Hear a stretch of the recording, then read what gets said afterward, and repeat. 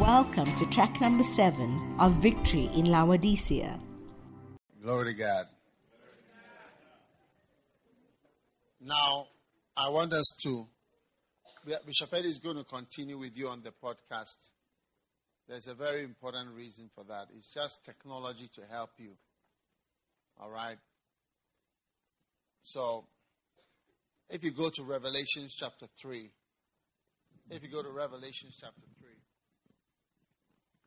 you see in verse 15, verse 18, sorry. I counsel thee to buy of me gold tried in the fire, that thou mayest be rich, and white raiment, that thou mayest be clothed. All right? Now, one of the things that I want us to recognize here is that even though you are you are looking rich, you can be poor, very poor in the eyes of God. And even though you can be looking dressed, you can be naked. So, if you look at Matthew 17, so we're talking about overcoming the lukewarmness that is found in, Laodicea, isn't it? And if you listen to only the message that I've shared earlier about how, people have prospered and they are able to be spiritual and speak in tongues and be spiritual in the midst of their prosperity, then you can get a way to understand it and to develop yourself even though you are in rich Canada and you feel good. Amen. Now, gold is your aim. Gold tried in the fire is your aim. No more sand and hay. A truck full of hay and 2 truckfuls articulator 16-wheeler filled with wood cannot compare with my 1 bar of gold, including the truck itself. I'll buy the truck also. So you are walking around looking very impressive with your huge trucks, and I just have my small piece of gold. I have more than you have. So don't try to impress people. Try to impress God. Don't try to have something that is impressive to men. Try to have something that is wonderful as far as God is concerned. Amen. Now, we also went through Ezekiel. We saw God addressing 2 groups, the shepherds and the sheep. And I'm explaining that I want you to become shepherds. And there is a time that you ought to be doing some things. And the absence of those things is a very serious symptom. Even though it in itself may not look like much. But it is very serious. And the absence of your inability to teach. And that in actual fact you are not a teacher. And your inability to go out preaching the gospel or even to lead people to Christ in Canada. It shows there's something wrong with you. Seriously. Yeah. So, this camp meeting marks the end of those diseases. Now we're moving on to raiment. In Revelation chapter 3, verse 18. It says, I counsel thee to buy gold that has been tried in the fire, so that you really be rich. And number 2, to get white raiment, that thou mayest be clothed, and the shame of thy nakedness do not appear. The main problem with nakedness is the shameful appearance that you may feel embarrassed. You know, today is the end of all forms of shame in your life. The prophecy you believe is the prophecy that happens to your life. Do you know why the prophecy you believe is the prophecy that happens to your life? Do you know why? How many want to know why? When I say prophecy you believe is the prophecy is going to happen, it's not just a saying. In 2 Peter chapter 1, verse 18, what does the Bible say? 2 Peter 1, verse 18. 2 Peter 1, verse 18. Okay, verse 19. It says in verse 19,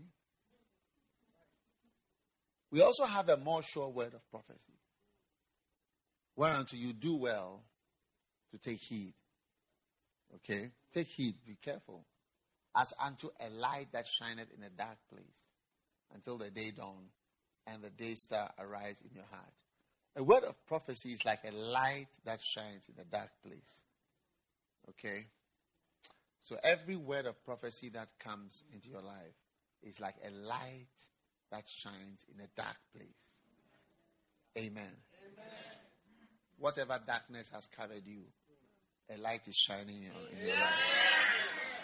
Now, the next verse, verse 20, says, knowing this, all right, first, that no prophecy of the scripture is of any private interpretation. You see, the Bible is called no prophecy of the scripture. You see, the scripture itself is a prophecy, it's a prediction. Predictions and declarations that will happen. Are you with me? Yeah. So, the whole Bible of the scripture is a prophecy. All right? So, but the Bible doesn't happen for everybody. But the parts of the Bible that you believe, that is the one that happens for you. Thank you. Thank you. Like you be born again. People don't believe it, they don't think. But those who believe that you must be born again and believe that wonderful scripture, they experience being born again. So you find out that Orthodox churches and some of the people where you sort of join the church by osmosis or by family. Do you see? They don't emphasize that a person must be born again. But for those who emphasize it, they teach and you believe that when I believe in Jesus as my Savior, I'm born again. So that John 3:6 and that little passage there has been taken seriously. That's the difference between what we called Orthodox or traditional churches, where you sort of join by osmosis, by baptism as a child, and by just being in your family. You say, are you a Christian? So I'm a Christian. You know, but you may even be a murderer, but you say I'm a Christian. You see, but that's the kind of church I used to belong to. Then I met Jesus and I took it literally and believed that part of the Bible. That unless a man is born again, he can never enter the kingdom of heaven. I took it seriously and started to believe it. Then it became like a light shining to me in the darkness. And then my whole life changed. And most of my family, like not direct family, but family that, you know, my family, they are not born again. They are just knowing. You say, when you ask, are you a Christian? They choose which religion. So Christianity. You see. Which religion? Christianity. Yes, you just choose one. It's like a football team. Manchester United, this, whatever. But you don't have any connection with it, truly. You get what I'm saying? So believing this created a whole range of churches. Yes. That's what they call evangelical churches, charismatic churches, and so on. It's just by taking a small part of the prophecy of the scripture and believing in it. So scripture in itself is prophecy. All right? Yes. And the Bible also says that the testimony of Jesus Christ is the spirit of prophecy. You know? Talking about Jesus is prophesying.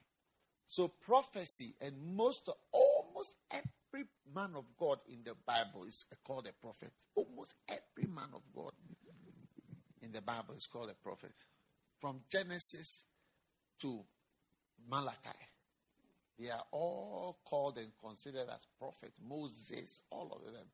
Abraham, Isaac, Jacob, they're all seen as prophets. And all of them. So like how you say a man of God to say he's a pastor, that's how you say he's a prophet. And when they preach, it's called prophesying. Do you see? But the one you believe, that's the one that happens to you. So plenty things will be said, but the one you believe is the one that happens practically. All right? All right. So I say that this meeting marks the end of shame.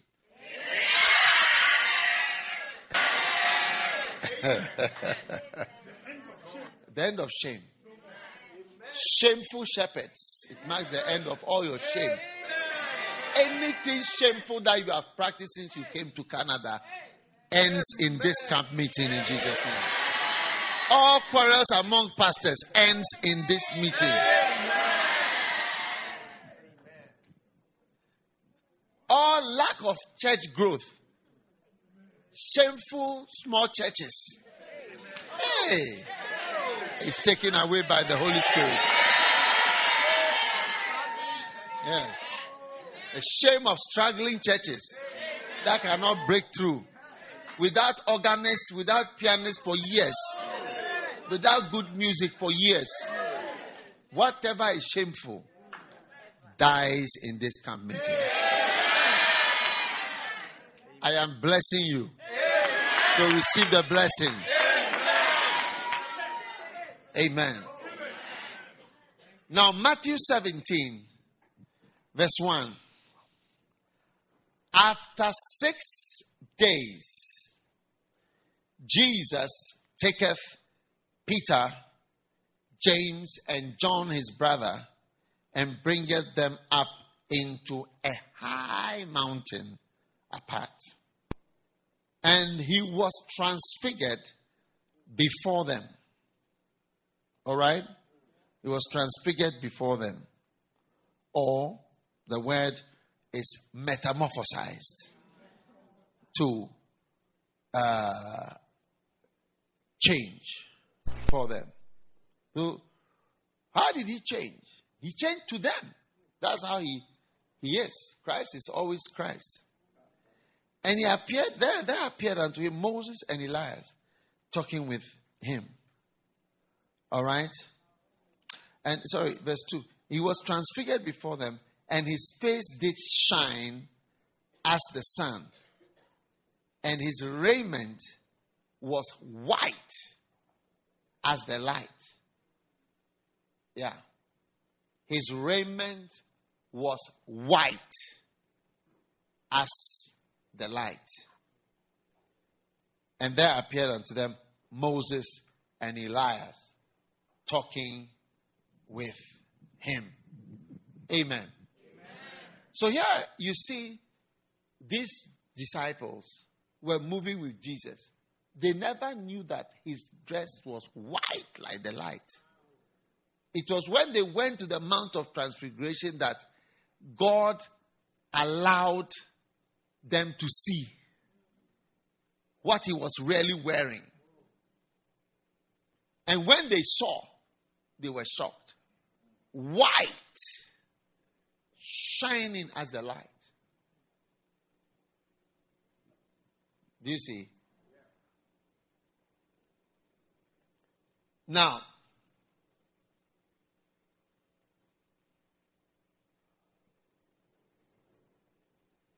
one, two, three, come. This is Derek, Isaac, and then Joe. Go here, go to the end and come. Go there. These three are going to the Calgary of Transfiguration.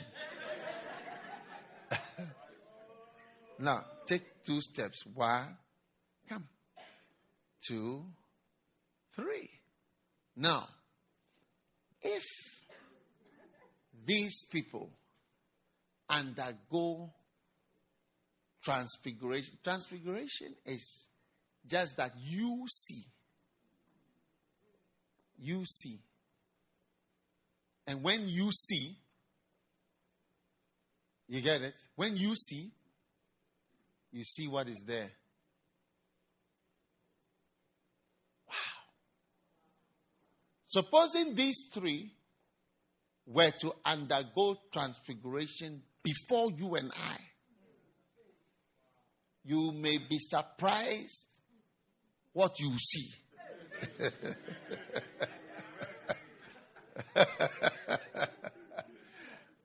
Yes.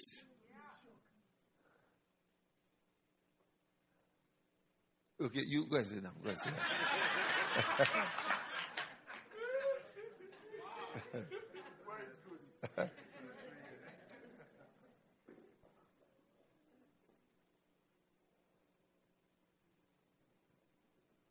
Transfiguration makes you see. Now, when you wear your clothes, come, 2 of you come. Just as you are, just don't worry, just come. Don't take it off, just come. Just walk up. We are just looking at you. Wow, are they beautiful? Very beautiful. Now, just stop there.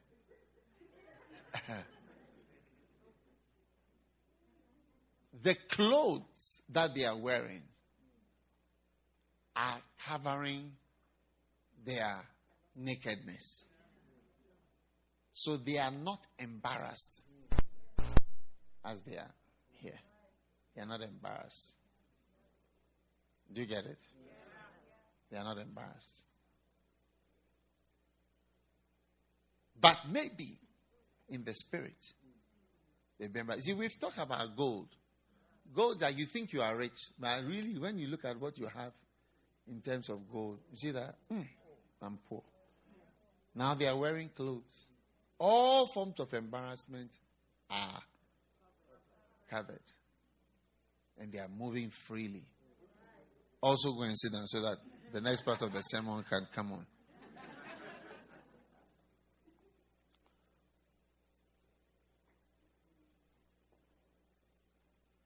Could it be that if you are transfigured, instead of seeing white, you will be seeing penises dangling over there?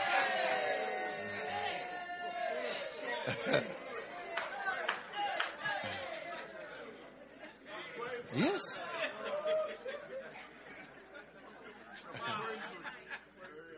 Yes.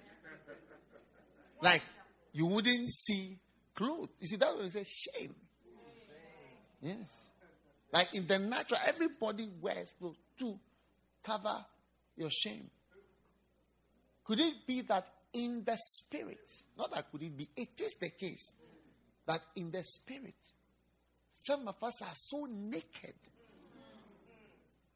that it's so shameful. Like every time you even appear before God, you are seen as you really are. And that it's really, really bad. Yes. And the angels are just watching. They just cover their eyes and say, oh God. Oh God, look at this girl. Meanwhile, you've put on lipstick. You've covered your spots. Changed your face so that your face looks abnormally smooth. Abnormally smooth.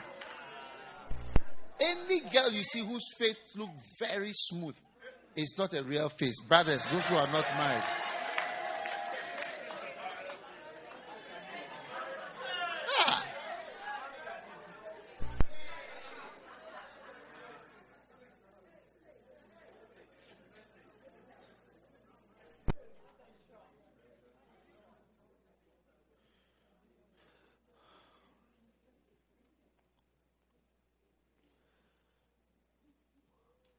Revelation chapter 1. And I saw, verse 12, I turned to see the voice which spake to me. And being turned, I saw 7 golden candlesticks. In the midst of the 7 golden candlesticks, one like unto the Son of Man, clothed with a garment down to the foot. These are not clothes that are bought at, what are your main shops here? The Bay. The Bay. These are not born at the Bay. Jesus was not wearing the Bay clothes. Sears. Winners. No. This was not bought at Winners. Huh? Clothed with a garment down to the foot and girt about the paps. What are paps? Breasts, nipples, with a golden girdle. You see, it's a spiritual vision. And you are seeing somebody with spiritual clothes.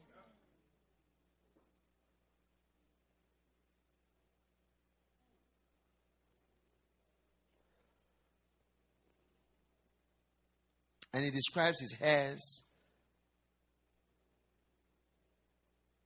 his eyes like a flame of fire, verse 14, and his feet like unto fine brass. So you can see clearly from these two visions of Jesus that Jesus is well clothed in clothing that we can see. And we too are either in clothing which we can't see, or we are completely naked. And that we are not in a good situation when we are naked. That actually it is just like being naked physically. Yes. Shame and embarrassment and something negative is very much happening to you. In fact, one day I met a lady, I was praying, and this is what Satan wants to do. He wants to remove your clothes. I met a lady in the streets of Takoradi in Ghana. I was walking and praying, and I saw a lady coming. Somebody coming. I didn't know whether it was a lady or a woman, but I thought the person was wearing brown up and down. And as I got closer, I realized that the brown was the skin of the woman, and that it was a woman, and she was walking briskly. Early in the morning, I was praying, and she was walking. And she came past, and I saw her. She passed on the other side, just muttering to herself. Continue. Later on in the afternoon, as I was driving back to Accra, I saw this woman in town. Like I came to a major traffic light, and I saw her there buying food. I think they saw her, and they just give her food. The sellers just give her food, and she goes. She was standing there, and she was collecting the food. Stark naked. And from there, she was moving through town. Oh, yes. Something bad is happening. And whenever demons take hold of a person, you see that they are removing the person's clothes. Like Mark chapter 5 with the madman of Gadara. He was naked in Mark chapter 5. Go down a bit, you see the madman of Gadara. All right? He had been often bound, and yes, go on. He was always in the night and day, and he was naked.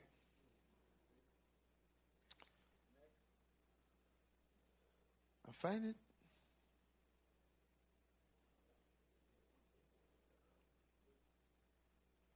Yes. Now, when the Bible says that when they came and they saw him clothed and in his right mind, they were amazed. Do you see? Yeah. Sitting, verse 15. When they came to Jesus and saw him that had the legion sitting and clothed and in his right mind, they were afraid. All right? So you can see here that this man was naked from the description. Probably in the other versions of this story, it will even be even clearer. All right?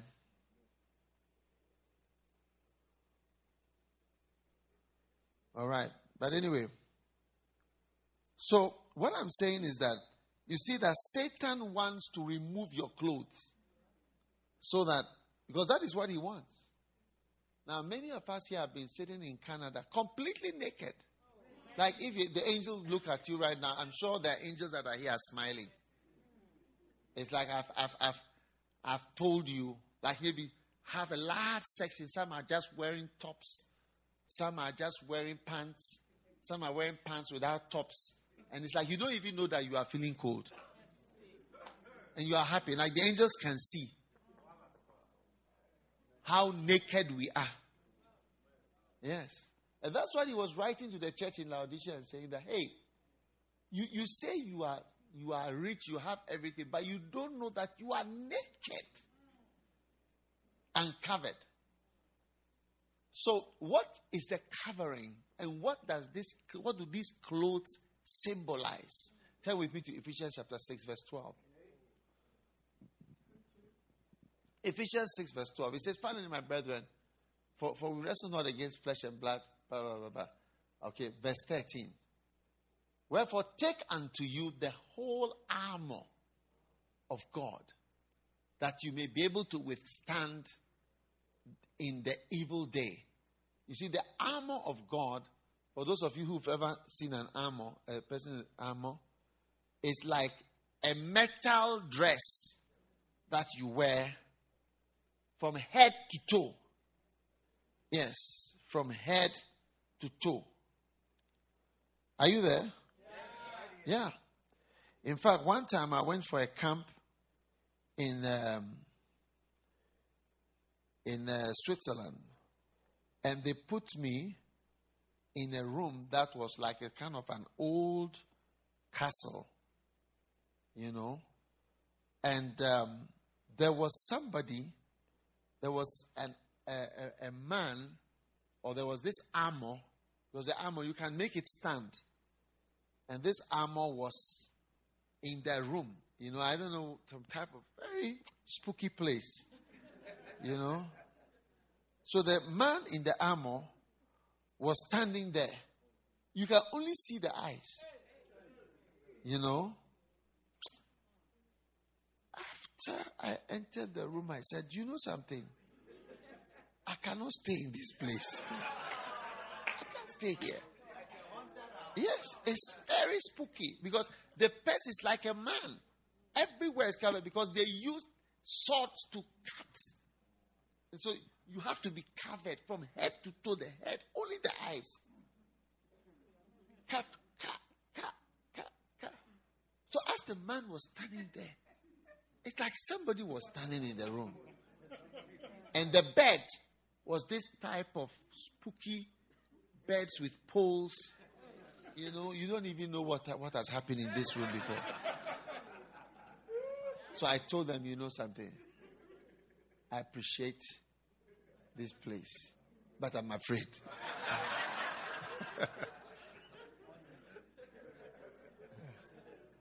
Take me from here now. Yes, I stepped one day and I said, no, I cannot stay here again. You don't know who is looking at you. Yeah. So when he said take on the whole armor, it's like a complete covering. Take on a complete covering. Yes. Wow. That you may be able to withstand in the evil day. Okay? So what is the covering? These are the raiments which the Bible is talking about. And this raiment is called also a garment in the Old Testament. In Isaiah 59, go to Isaiah 59, verse 16. It says, and he saw there was no man, and he wondered that there was no intercessor. Therefore his arm brought salvation unto him, and his righteousness, it sustained him. For he put on righteousness as a breastplate, and a helmet of salvation upon his head. And he put on the garments of vengeance for clothing, and was clad with zeal as a cloak. Wow. Zeal was a cloak. Do you see? Yeah. So even in the book of Isaiah, we see more aspects of this clothing. Okay? But you can start from the, what do you call it? The Ephesians 1. And if you look at Ephesians chapter 6, all right? Remember that we are Christians. So we basically look at the Bible. It says, take on the whole armor, that you may be able to stand in the evil day, and having done all to stand. By the way, there is something called evil day. Evil day is a day. It's like Easter, Good Friday, Christmas. There are days. Those days are not good days. Yes. It's called an evil day. And when the evil day comes, you should be able to stand. And know that in that evil day, you don't stand. Well, sitting here, it's easy to say, yeah. But in the evil day, that's where we really see who you are. Are you with me? Yeah. Now, verse 14. Notice. Stand, therefore, having your loins girt about with truth. Okay? The truth of the word of God, which is supposed to hold everything together. You can look at this and understand it in so many different ways. But what I want to say is that what Bishop Eddie was trying to help you this evening with the podcast, you see, surround yourself with the truth, even the truth that you don't obey. Because, you know, one of the reasons why we stop listening to things is that we don't want to do them.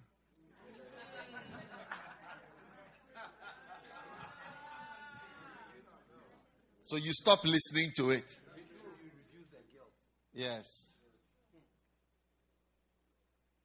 It's like confession of sins. How many have confessed your sins and you go and do it the same thing again? Raise your hand. How many have confessed your sin and you commit it like, even as you are confessing? You get it? You know that you are going to do it again. Raise up your right hand. Most of you except one or two. One of the things you must decide is that no matter what happens in your life, you always confess your sin. Even if it's the same sin. Yeah.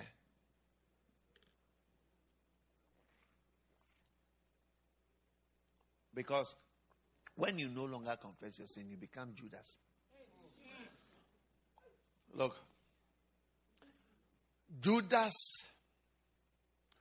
was even, I don't know, maybe better than Peter. They all said they don't know Jesus. He sold him. And Peter said, look, I don't know, 3 times. He said, look, I don't know any, I've not seen him before.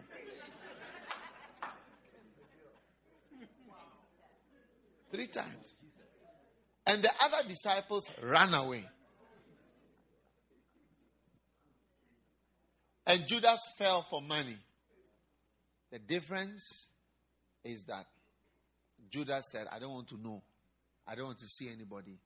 And I don't want to have anything to do with it. And he just went and hung himself. Never do that. Always come back. No matter what you have done. And no matter what you are doing. Come back. Do not be Judas. Judas is the one who does. Has somebody put on an air conditioner? What is going on? You want to kill us or what? We are pretty cold. Hey! Somebody should turn it off, man.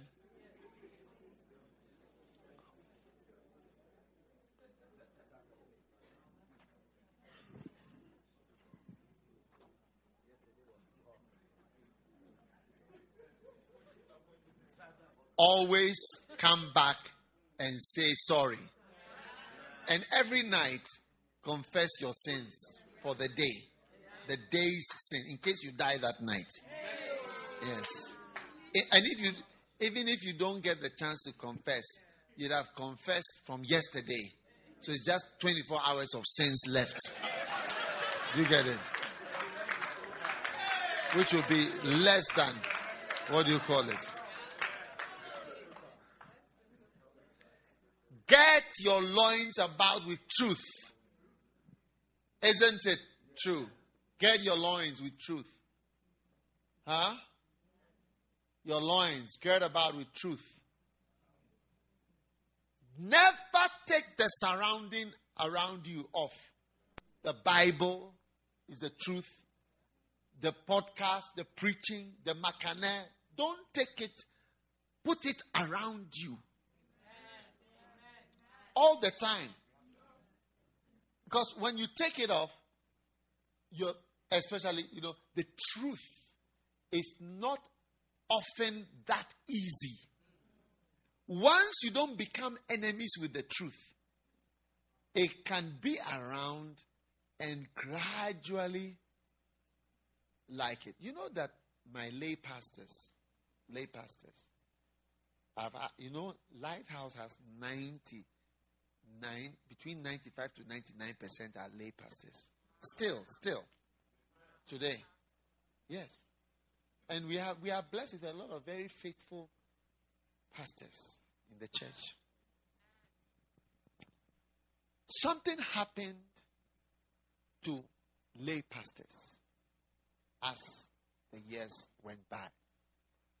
Because over the years, most of the pastors were lay pastors. Then, of course, I am moving on in the ministry. So when I can't stop preaching what I'm supposed to preach. Many of the lay pastors did not become full-time pastors. Do you understand? No problem. But unfortunately, many of them develop guilty complexes as though it is wrong to be a lay pastor. Meanwhile, I wrote the book Lycos. I wrote it. Do you see it? So many of the pastors developed complexes. And those complexes made them go far away from me. Including the pastors in Canada. These ones. This week.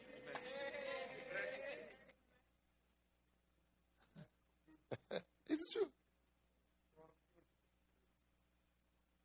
But that, I'll tell you, if they were supposed to be in full-time ministry, which I can't tell whether they were supposed to be in full-time ministry, but if they were supposed to be in full-time ministry, and it was a mistake for them not to be in full-time ministry, the second mistake made it 100 times worse. And that mistake was the withdrawal from what they perceive to be the truth that is against them. Because it's a mistake. You never remove the belt. You rather keep it even if you are not doing it. So because of that, I always work with lay people. Most of my lay pastors became afraid of me. It's true. And they withdrew. But, so, interestingly, some other people became lay pastors, who are very close to me. Very close to me. Because they don't feel guilty. They don't feel guilty about anything. Because they are not doing anything wrong. Every Sunday, my driver is a lay pastor. My driver is a lay pastor. It's even higher than a manager of a bank. Yeah, top. He's always with me. I'm very happy with them. I'm very happy with him. Even this camp that I came, I dropped a whole group of them have even gone back. They were with me in England. They were with me in Memphis. Oh, they're all lay bank man. I met one of them at the car park. I said, "What are you doing on Monday?" He said, "What?" I don't understand. I said, "What are you doing on Monday?" I said, "Oh, that's it. You don't know that we are having a camp." That was Sunday. He started making calls on the car park, and I was on the British Airways. I saw him. His camp. He came from the car after church on Sunday. He didn't even go home. He called, said, bring me a bag," and then he was a lay person, lay people. I enjoy I can chat with them, happy because I don't feel they are doing anything. I rather want to bless them and pray for them to prosper. So you see that people have a mind that this thing is against me. I'm not. They are angry with me. They don't like me because I'm a whatever pastor and so on. What a shame. What a shame. It has cost people some 10, 15 years of their life, fellowship, and even blessings. Yes. That's what I'm saying, that it is one of the mistakes to remove the belt. Even if it seems that thing is what you are not doing, don't take it off. Don't say, "I don't want to see you. I want to sit at the back. I want to be far."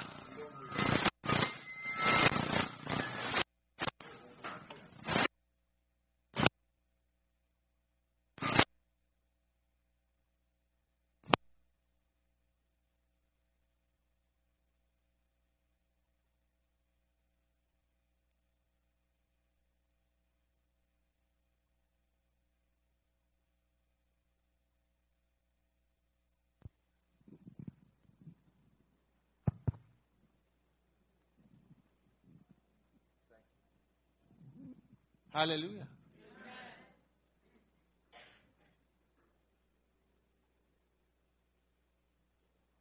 Do not remove the belt of truth. Yes. Do not remove the belt of truth. If you take me in my life back 20 years ago, I used to have something we call chief of staff. Chief of staff.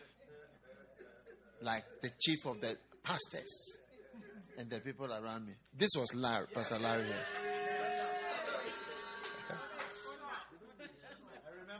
I hear they don't know you. Stand up. This is my chief of staff.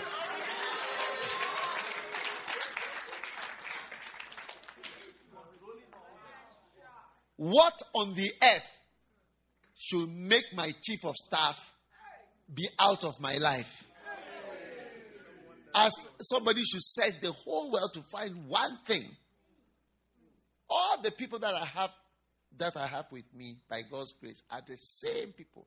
Even carpenter, the same my carpenter who has been my carpenter since 1991 is still my carpenter today. Mason, electrician, everybody. Unless you die or unless you are not there. Yeah. Same people. Watch and see. You are the one who will say, "I don't like myself." Yes. So, but what it is that if you take the word of God, "Let my people go that they may serve me in the wilderness." You cannot change it. I have to preach it because it is there. Let my people go. And it's the truth. But even if you feel that you are supposed to and you don't, that is not make you remove your belt. You tighten it and just leave it there. Every time it comes, Papa, then kneel down. I told you, every night you kneel down to clear the recent sins. 24 hours is maximum for confessions. Yes. Amen. Always remember, Judas is the man who doesn't want to know, doesn't want to see, doesn't want to talk about it, doesn't want to have anything to do. Charlie, you know something? I'll see you later. I don't want to talk about this. So why do you betray Christ? But how could you do that? Hey, I don't want to know. Are you sorry about, I don't want to see you, I don't want to talk. Nobody should ask me any question. To hell with all of you. Amen. I'm going to die. You see, that's the mistake. Yeah. And for Peter to say, I say I don't know you. I say I don't know you. You can't force me to know. I say I don't know you. I say I don't know you. And Peter was warming his feet on the fire. And Jesus was being whipped back. And then as soon as he turned to look at you. You say you don't know me. You say you don't know. I appointed you recently as the head of the church and everything. You say you don't know me. Fantastic. Fantastic. Does it mean that you, Peter, will not come back to Jesus? No, he is the same. All of us are Peters. We are all Peter. We are all like that. If you think you are not Peter, then you are new in the church. We are all people who have gone astray. Come back astray. That's why you are not dead. Though. The fact that you are not dead, you don't have any disease that is about to kill you, means that like there seems to be some options and opportunity that God seems to be still giving you.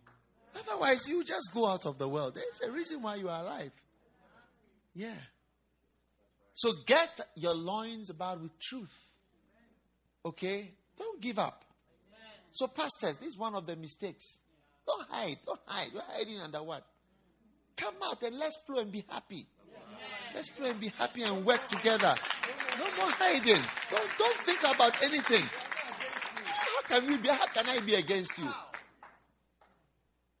How can I be against? I've said it. Now I don't want to say it anymore. I just leave it up to you to see whether you'll be healed of your fears. And you see, Adam and Eve, when the Lord God came in the cool of the day, he said, Adam, where are you? The Bible said Adam hid himself. And he never hid himself before he sinned. The first sign of sin and evil is hiding, covering, secrets. Yes. So when you see somebody who starts to stay away, because God came in the why? The Bible says that Adam hid himself in the midst of the trees. In the midst of the trees. Wow. Is it amazing? It's amazing. Every hiding spirit is broken today in Jesus' name. Amen. So get your loins about with truth. Don't take off the messages. Don't say, I don't like messages like this. Like it, it's okay. No, and that we are not obeying. Don't worry. Don't worry. Don't worry. We are all having things we want to obey more. Or we are not really fully obeying. We are all like that. Oh. Nobody is better than anybody. I tell you. But don't take it up because it's going to cause a whole lot of other things to go apart. Amen. It's like somebody says, I won't read the Bible again. Now I won't read the Bible because I read something, I don't do it, so I don't want to read that book again. Hey. Let my people go that they may serve me in the wilderness. Let my people go that they may serve me. I shouldn't preach it. I shouldn't say it. Something that is in the Bible. Let my people go so that they may serve me in the wilderness. Let my people go so that they may serve me in the wilderness. I shouldn't say something that is in the Bible. No. That is not a good idea.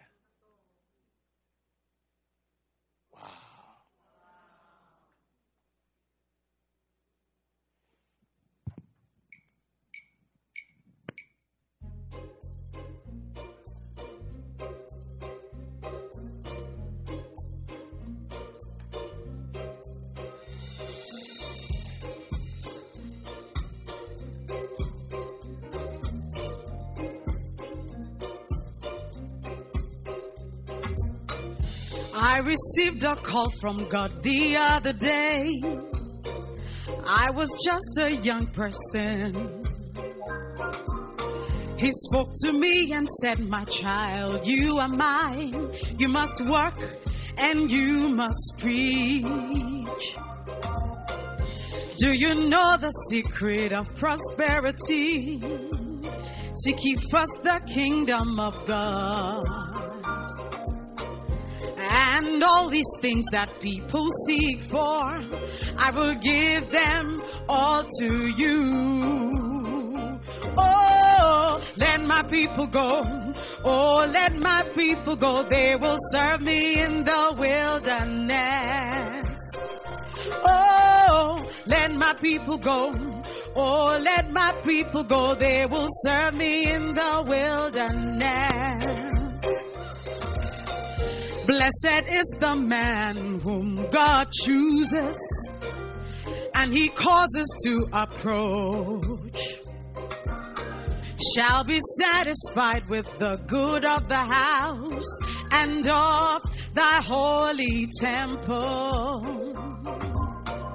Oh, one thing have I desired of the Lord, that one thing will I seek for, that I may dwell in the house of the Lord and behold the beauty of the Lord. Oh, let my people go.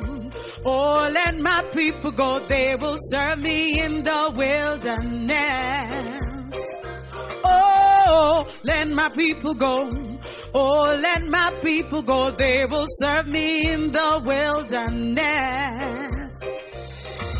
Do you know the secret of prosperity? Seek ye first the kingdom of God. And all these things people seek for, I will give them all to you.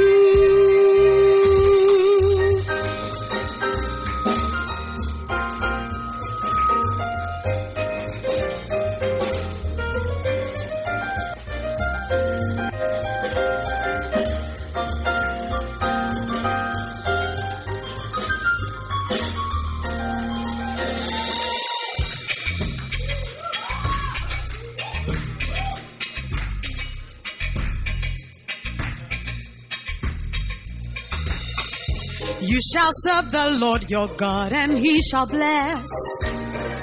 He shall bless the bread you eat. He shall also bless the water that you drink. I am the Lord that healeth thee. You shall serve the Lord your God, and he shall bless. A blessing for all those who serve. He shall take away sickness from your midst. The number of your days he will fulfill. Oh, let my people go. Oh, let my people go. Oh, let my people go. Oh, let my people go. They will serve me in the wilderness. Oh, let my people go. Oh, let my people go. They will serve me in the wilderness.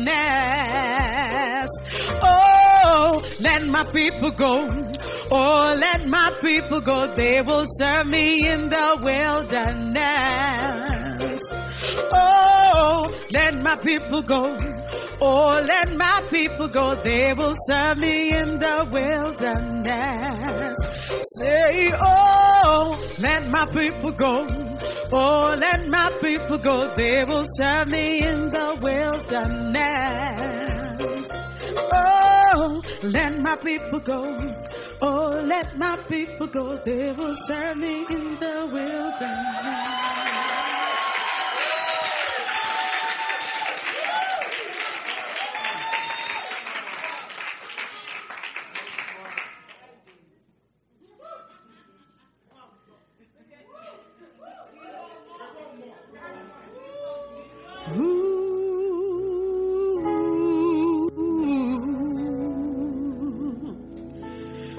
Oh,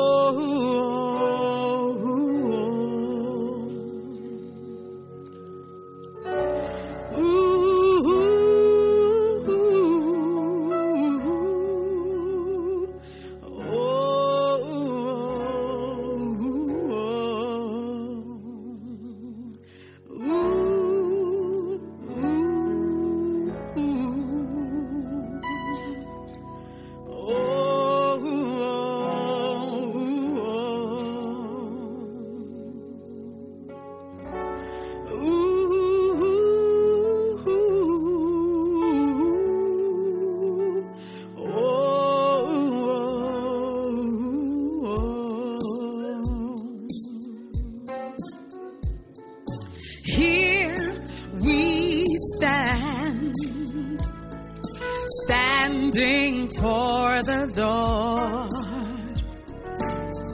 never going back again to the world and evil ways. Here we stand, we're fighting for the Lord. We will fight a good fight to stay in the will of the Lord. So be strong in the Lord, in the power of His might. Oh, put on the whole armor of God, that ye may be able to stand. Oh, gird your loins with truth and take up the shield of faith, and with the sword of the Spirit, yeah, we will overcome. Oh, here we stand, we're standing for the Lord, never going back again to the world and evil ways. Oh, here we stand, we're fighting for the Lord. We will fight a good fight to stay in the will of the Lord.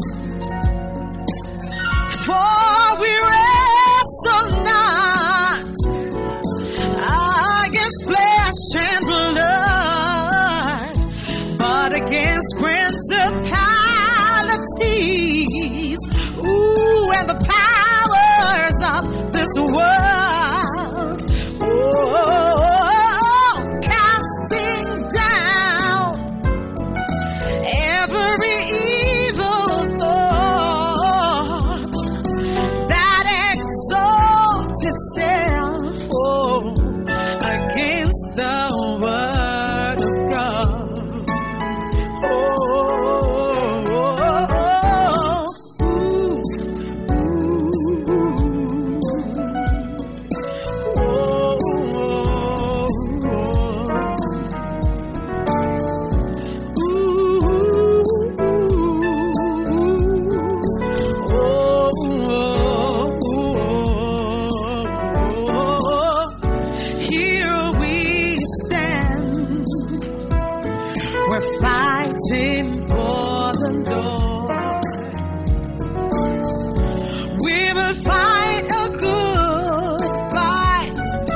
Stay in the will of the Lord.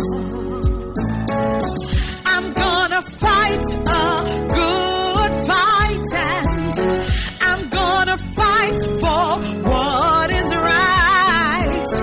I'm gonna fight the enemy, fight a good fight in Jesus' name.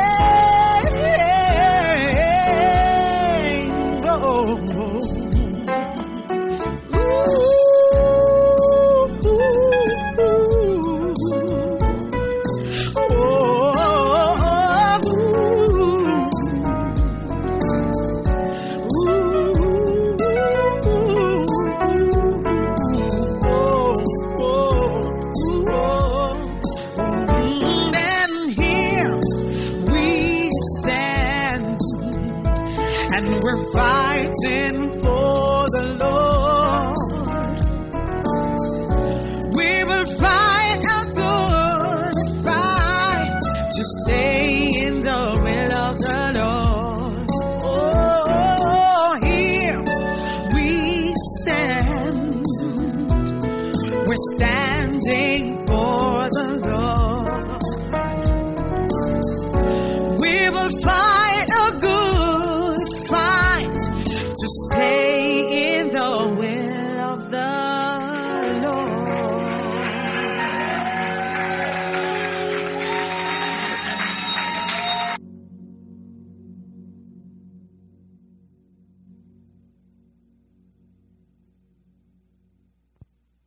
Wow. Is it amazing? Is it fantastic? Are you enjoying Ida's music? Do you want more?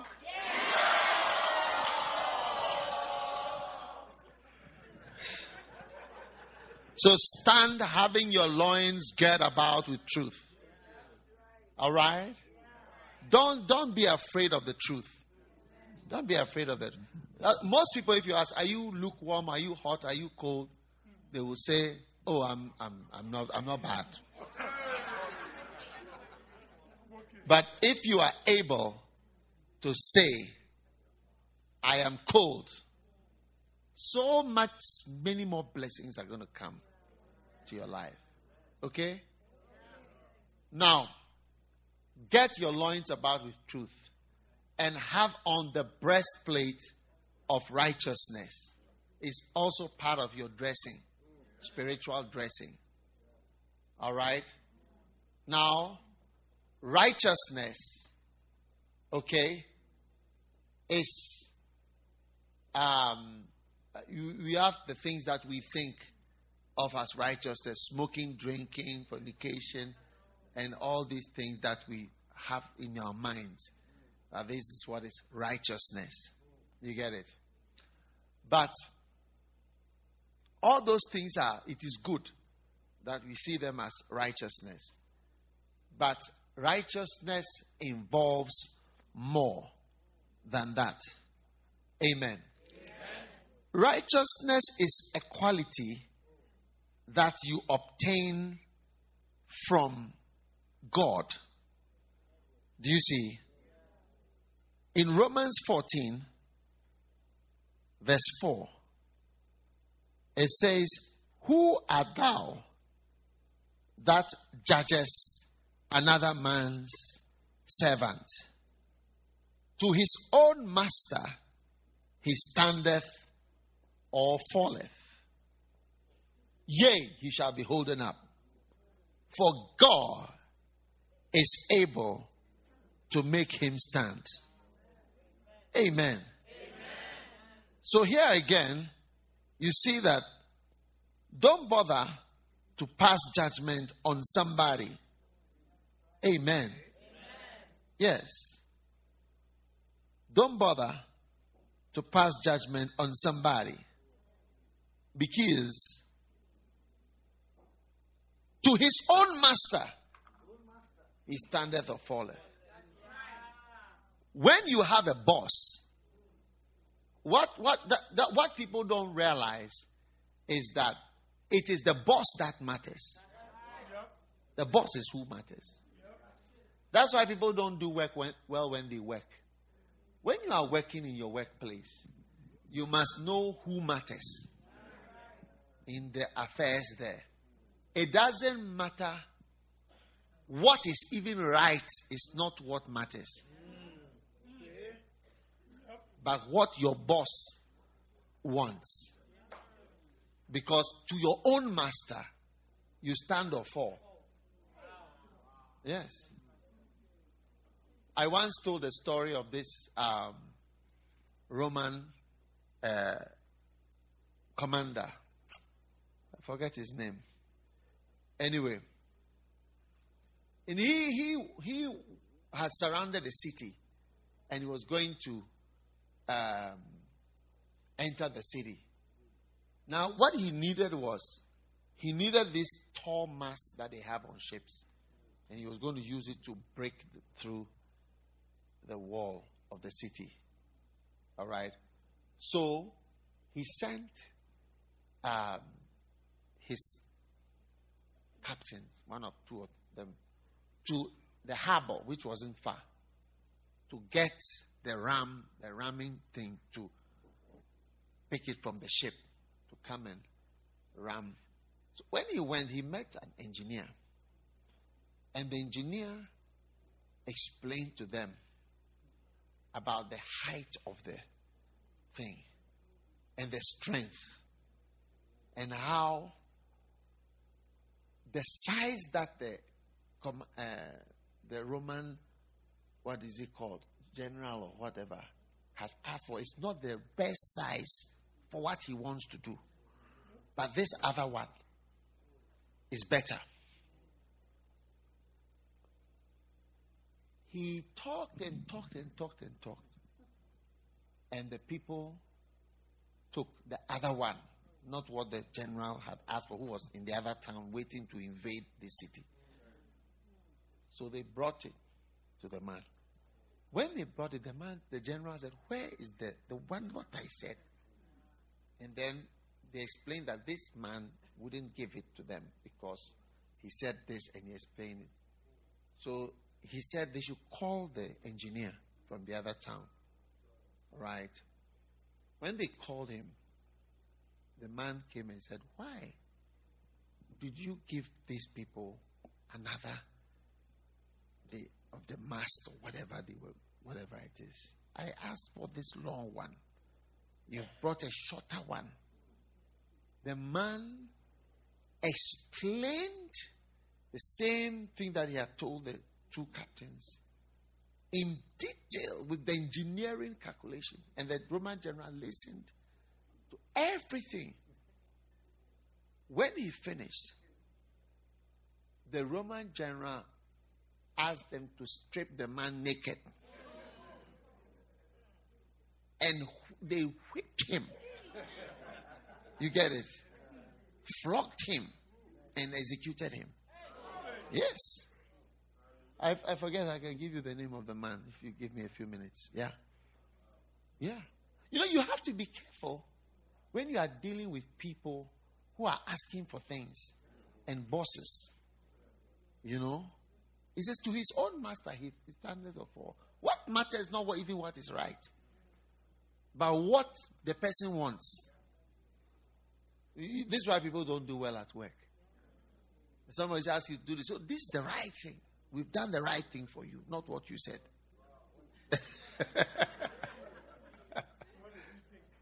Yeah. Righteousness is righteousness before your master, who in front of whom you rise or fall. And righteousness is something you have to look at God. Nobody can say you are righteous except God says you are righteous. Yes. Most of the little laws we have are all, what do you call it? Hypocritical laws.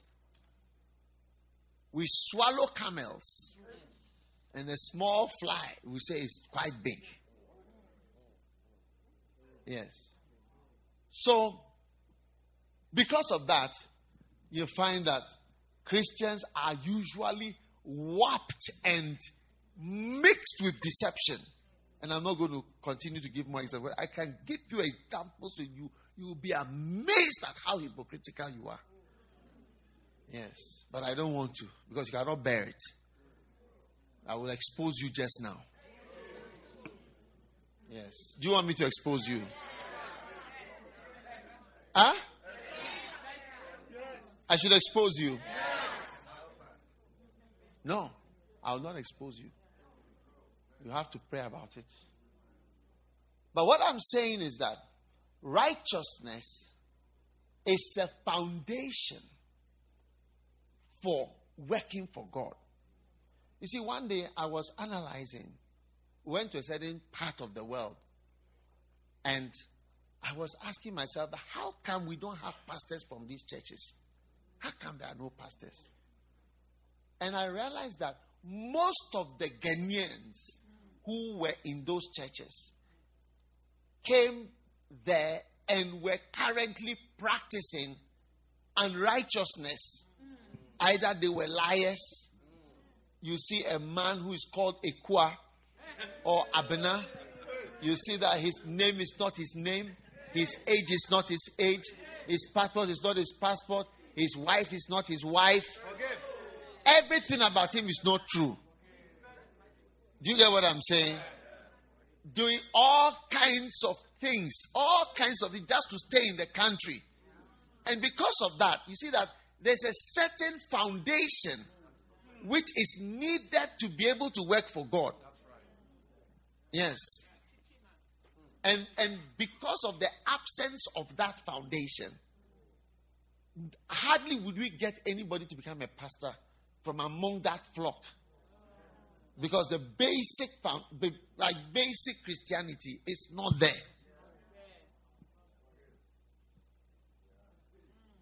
True. I mean, if you are a cocaine dealer, you are a drug addict, you are a fornicator, prostitute, what have you. Look, one day I went to a church. I was sitting down like I usually sit by the pastor in the front. And the pastor started to point out the people in the choir. He said, these three, I remember there were three girls, they are prostitutes. All these three there, they are prostitutes. In the choir. Practically singing. Not that they were. They were singing.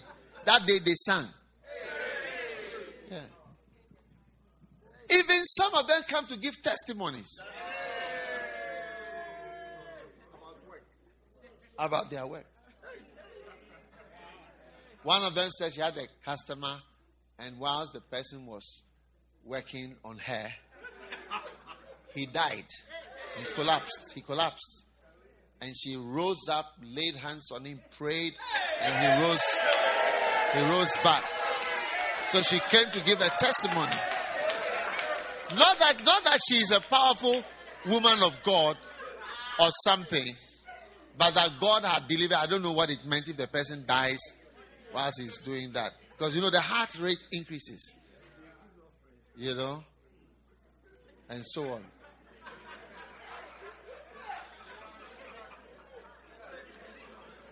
But what I want to say is that the same rule when it comes to whatever it is that it worries you. Do you have pornography in Canada? Do you watch pornography sometimes? No? Yes or no? Look. More than 70% of Christian men watch pornography. Yes. 70% of Christian men watch pornography regularly. 70%. Check on the internet. Christian, not unknown Christians. Yeah. Whatever. Again, don't stop confessing. Confess today's clear from today's what Monday backwards. Tomorrow's own too. Confess it. Wednesdays, confess it.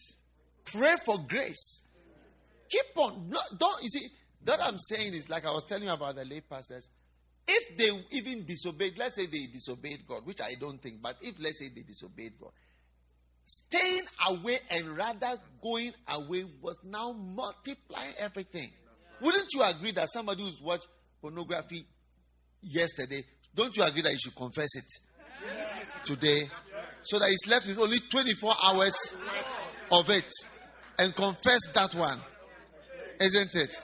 And pray for grace. Don't you think that one day it will not be there? It will not be there. It will vanish. And then you see that there will be nothing like that in the person's life. You watch and see. Yeah. That's why I said, don't take off the things and run away and remove the girdle of truth and all those things. Don't be afraid. The thing that is choking you has choked a lot of people, and somehow either Judas or Peter.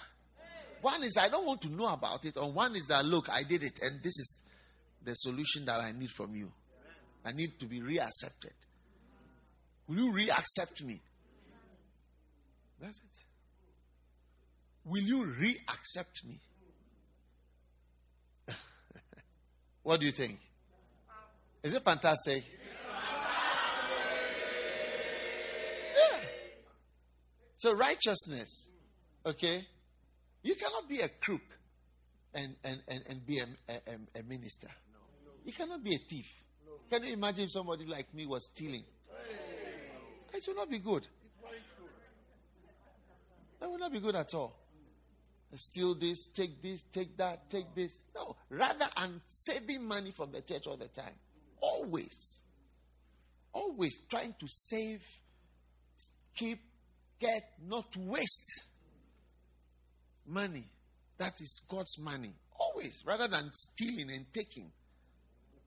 See, so you need that foundation. All right? So God is calling you to straighten your life. Yes. You can't tell life. Look, any of the children here still? I don't see young people in this church. Oh, you are right. Where are the young people? Are there any young people? They've left?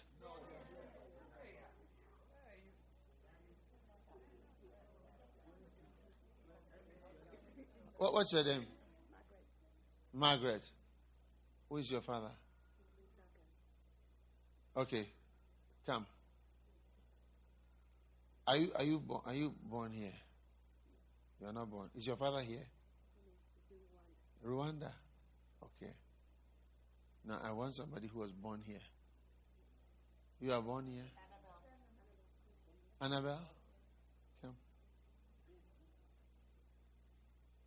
What is your name? Annabelle. Annabelle what? Arthur. Arthur? Wow. Now, you were born here? Okay.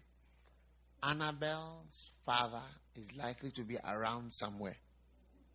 Maybe in Canada somewhere. What do you think? Is it true? Yes. He's around somewhere nearby in Canada. Like we're in Canada and he's also in Canada. Yeah. So when you see a child of somebody, it's likely that the father of the person is also nearby. So anytime you see a lie,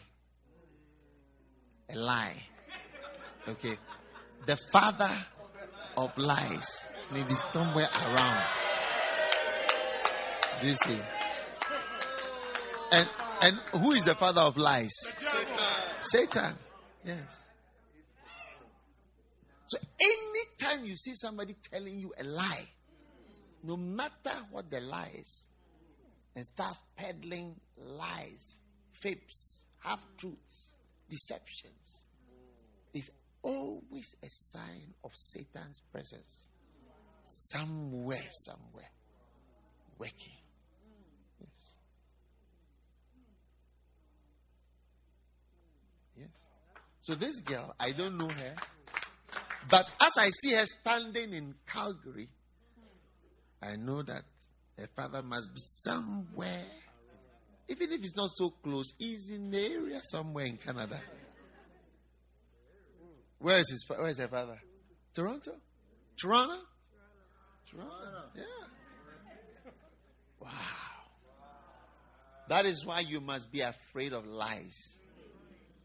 One day I met a man of God, great man of God. And he within a short period, he told a number of lies. No, not big lies, but lies. No, when I say lies, you may think I said that. He said, I'm 42 years old, but he was 52. Or he said, this or that. No. He said this, but he will not do it. He said this, but he will not do it. Different. So many. And I kept noting different things. One time he said, I will buy you a watch. He didn't buy the watch. Up till today. Up till today. Yes.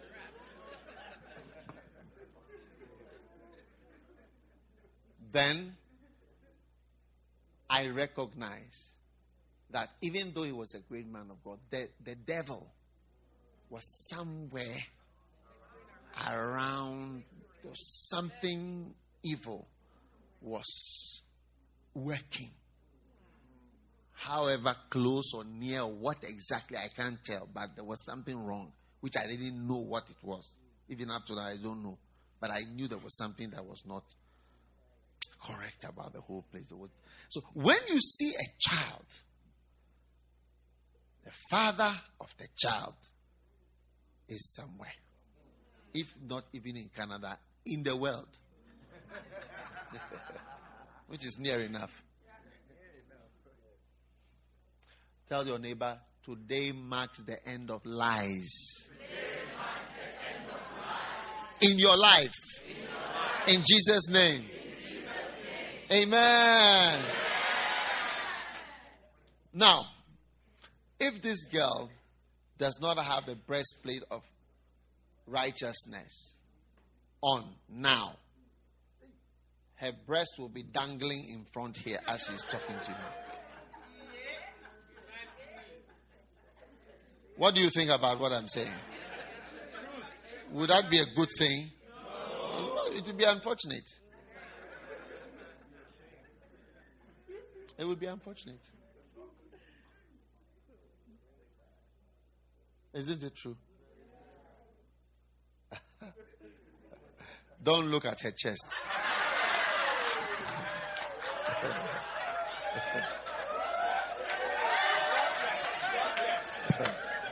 Okay, go and sit down. Go and sit down.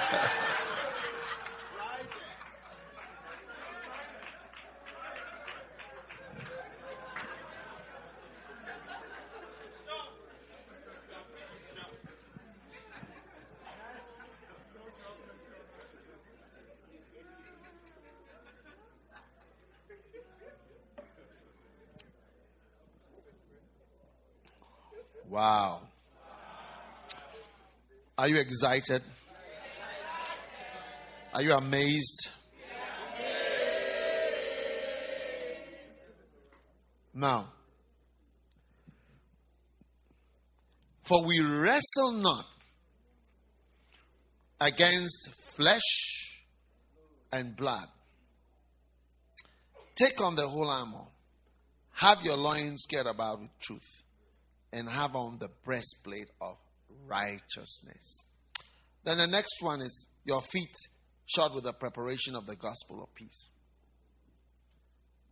Now, anytime you are not into the gospel, all right, your feet are spiritually exposed. So, Canada Church,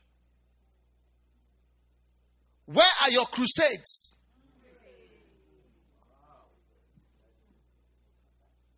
I'm asking a question. I don't know. I've not heard of any crusade that you have. I say I've not heard of your crusades. Pastors, I've not heard of your crusades. I've not heard of any breakfast meetings. Where are your breakfast meetings? Outreach breakfast meetings. You have breakfast meeting every month. Good weather months.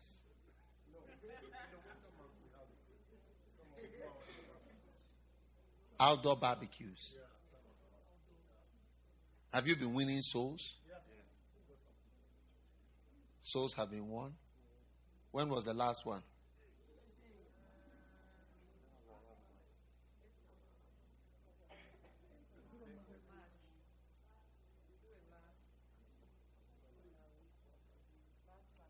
All of you come together to do it.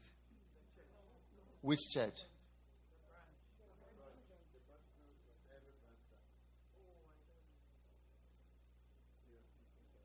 You are speaking for your branch. You also do. No, I'm talking about breakfast meeting. When was your last breakfast meeting? You see, I'm doing, what do you call it? Oh, you see, investigative journalism.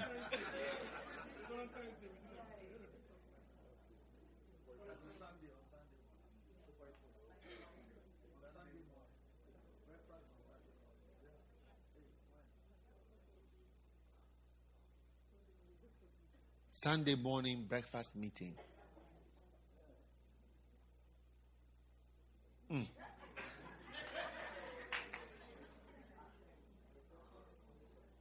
And you are pastor of where? Vancouver. North Vancouver. Where are your breakfast meetings? No breakfast. Crusade. Door to door. Witnessing. Person to person witnessing. You've been doing that. Where are your crusades? Which town? Lethbridge. Is in where? 2 hours south. Where are your crusades? You had a crusade last September. What type of crusade? With a stage. Yes. You stood outside. In an auditorium. You invited people. How many people were saved? Nobody. Not many. How many people came for the crusade? 300 people. Wow. That's a lot of people.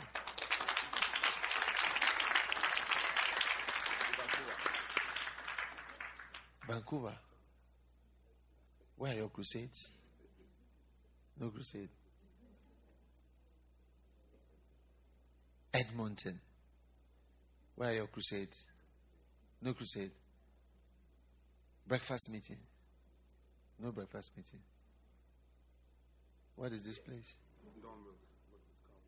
Scarborough. Where are your crusade? No crusade. Where's your breakfast meeting? You do it together with Scarborough. Wow. Who is Scarborough? You. Yeah. You see, I have to do investigation. When I do the investigation one by one and I start asking more questions, number of people attending this, that, you see that it's not a breakfast meeting. It's true. True or not true? So what do you think? Do you think you are having breakfast meetings and outreaches? What do you think? Or just now you were shouting true.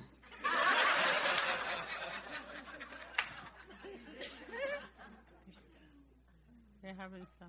You're having some. Good. Without the gospel, you get it?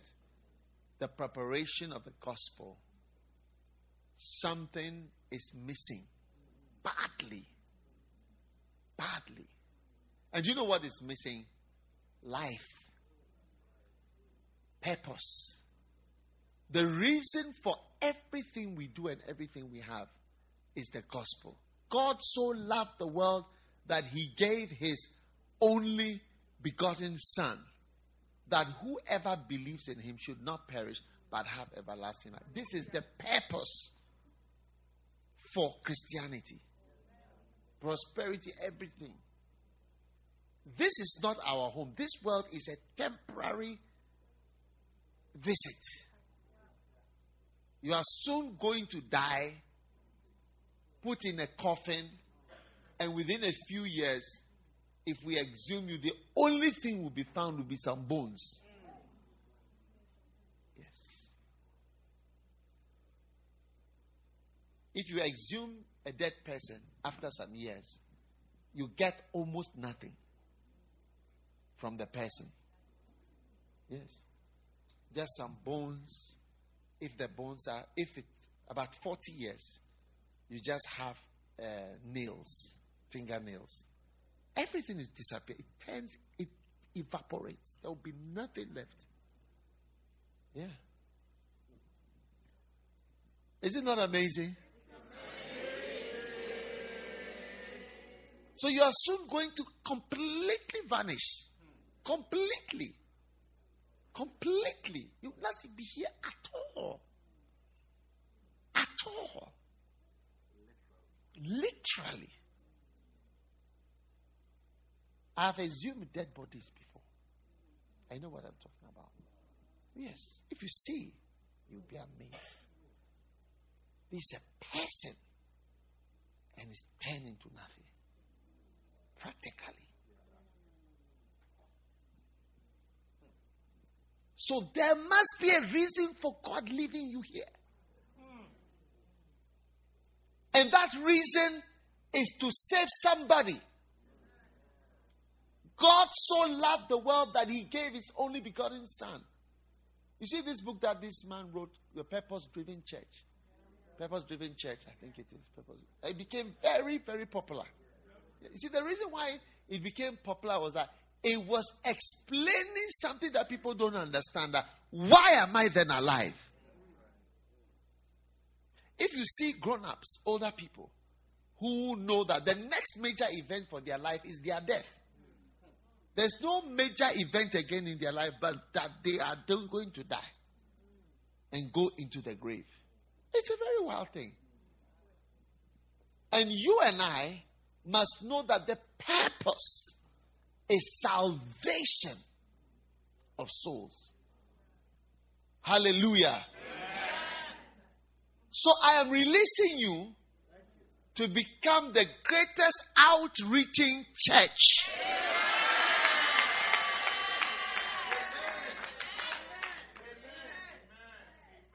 People will be saved if you reach out to them. They will be saved. Isaac had a crusade with 300 people. That's a big crusade. Anywhere where you have 300 people, it's a lot of people. We are not 300 people here. The crusade was bigger than this program. Huh? You don't seem to be sure about that anymore. They are not sure of the count. Huh? 2 days. Look at that.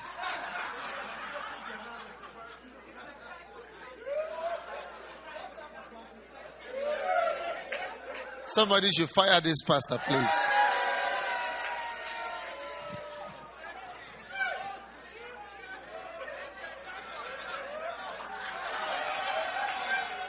Why have you stopped?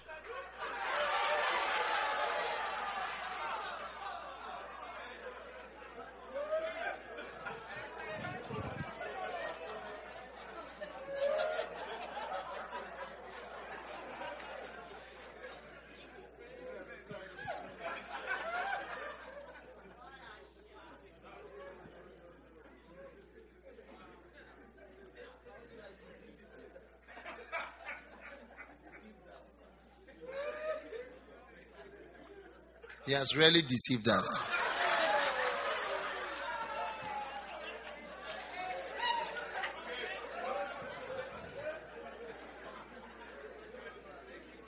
Hallelujah. Now listen. In the spirit, you are barefoot. In the spirit, fighting gay marriages is not an outreach. Demonstrating against abortion is not an outreach of the gospel. It's not. They are different things. And I want to say something. Preparation of the gospel, that word, people don't understand why it is there before the word gospel. Because there must be serious preparation for gospel work. You see, Healing Jesus Crusade doesn't just come on. Somebody was making fun of me and was saying that, oh, Bishop Doug, he would send people before he comes to do crusade. I do, and I am not ashamed of it. Before we go anywhere, Billy Graham had people in a town, if he's going to come there 2 years before he comes. He starts the preparation 2 years.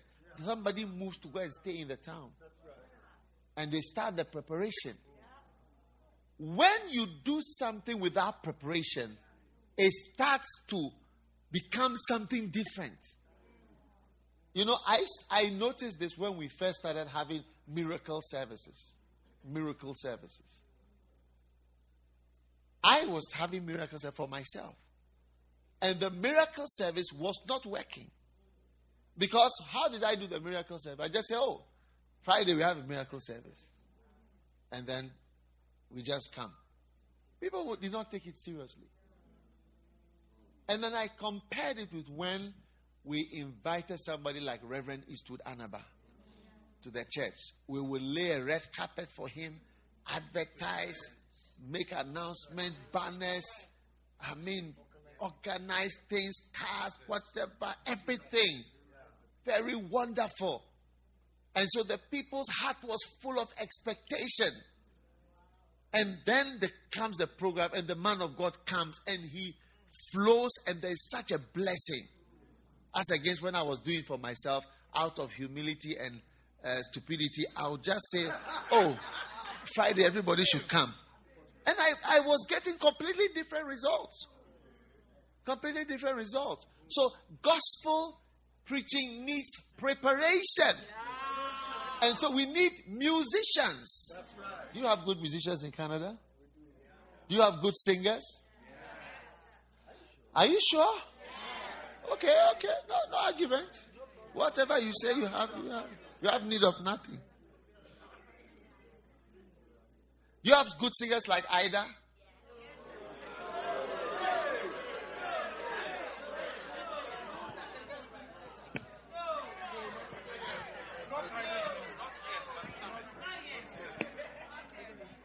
You should be singing all of these songs. The songs is not. There's no copyright. The copyright is we wrote the song, but you have to sing it in the right way. If you can't sing it the right way, you don't have to sing it. Yeah, but you should have singers who can do all these songs. These are good Christian songs. Yeah. We need musicians and singers. Practice gospel outreach to young people. If you want to reach out, the gospel belongs to children. Grown-ups are too stout-hearted. Stout-hearted. Hearken unto me, ye stout-hearted. Isaiah 46 verse 12. Who are far from righteousness. Far from righteousness. Stout-hearted.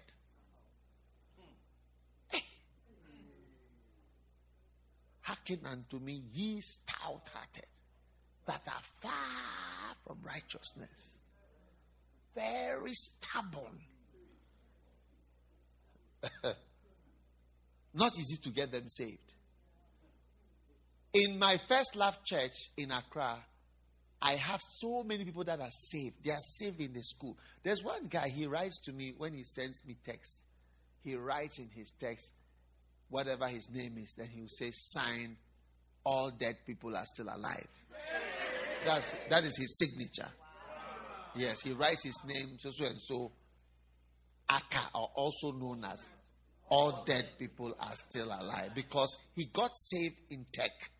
I went there and the message was all dead people are still alive. Yes. When I did the altar call, he didn't come forward. I did a second altar call, he didn't come forward. Then just before I prayed, I just stretched myself at the last come. Then he walked forward. He was into drugs. He was into everything. On campus, a student. And he gave his life to Christ. He said, also known as all dead people. Today he's a shepherd. He has done all these exams. He's moving on. And you see, like, they remember the day of their salvation. Yeah. You hear the testimony, those of you who listen. Yeah, what a blessing. What a blessing. That blessing is coming to Canada. You are breaking forth and breaking out in Jesus' name. Yes. And with this blessing, the blessing of the gospel comes prosperity. You're going to prosper 10 times more than you have ever seen in Canada by pushing the gospel out. Watch and see. Watch and see. As you take the gospel out and you do more of gospel work, you are going to prosper far. You ask me, how? I don't know how. Explain it, I can't explain.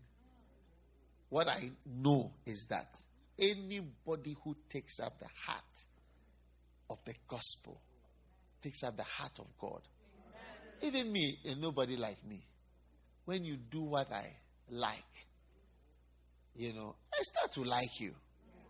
I've noticed. And people who don't do what I want, I start to not like them. True. I notice it. And you too is the same. Everybody is like that.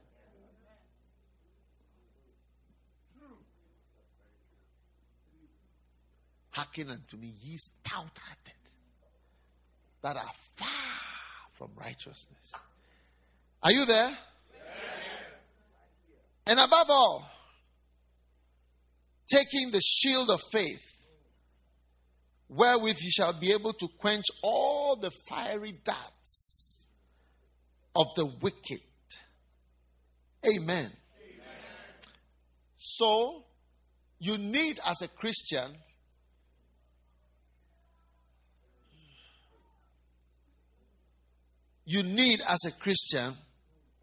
to take on the shield of faith. Now, what is faith? Faith is yet another covering. All these things are coverings. So you may say, oh, I have clothes from Sears, but you are naked in the spirit. Now, one of the things is faith. Now, all of us believe some of the things in the Bible and some we don't believe, including myself. You see, I'm being honest. I'm being honest. Because I don't see how it can be that I believe everything. I believe, but I don't think I believe everything. Or I'm good at believing everything. Yeah. So, what you must do is to keep increasing the number of things you believe in the Word of God. If I take my lay pastors here and I ask you, Pastor Larry, stand up, please. Why are you still alive? I think God wants me to do the work of God. Okay. Where can we find the souls to do this work? We have some in Canada. Where can we find the souls that you can reach easily, more easily? Most likely in Africa. Why are you still here since the souls are there?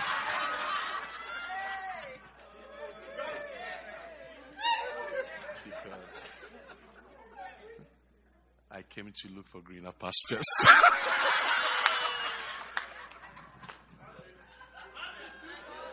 Yes.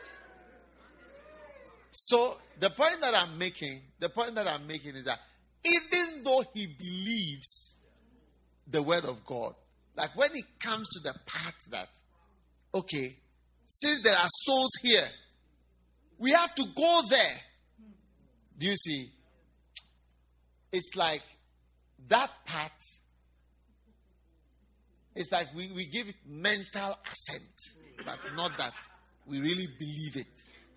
Because if you did, you would pack your things and go straight to the fields that are waiting. Is it not true? Yes. So what I want you to do, because is to increase the areas where you have faith. Yes. Increase the areas for your life. Don't say, I am when you are not. This is, you see, this thing here, are you hot or cold? Either not answering it or not answering it correctly leads God to spit you out. Reject. Even me these days, I don't have long meetings. You talk to me, I see that the meeting is becoming complex. 3 minutes is too long to discuss a topic now. Yeah. I met one of my pastors at the last camp. I said, look, I don't have time. Do what you want to do. Yeah, do what you want to do. Oh, yes. The Bible says, look unto Abraham your father, and to Sarah who bare thee. For I called him alone, and blessed him and increased him. I'm not called with you, Kojo. If you don't want to obey the word of God, it doesn't affect my calling. I'm not called me and Kojo, or me and Barbara. Never. Or me and these 3 lay pastors. No. I'm called alone. I'm not called with my wife. I'm called alone. Yeah. I'm not called myself, Bishop Saki and Bishop Eddie. No. I'm called alone. You are called alone. You either obey. What you do or what you don't do does not stop my calling and my blessing and my increasing. That is why if many of my pastors have even disobeyed what I have said, all their disobedience have not prevented me from being blessed and increasing. I keep on still increasing and being blessed.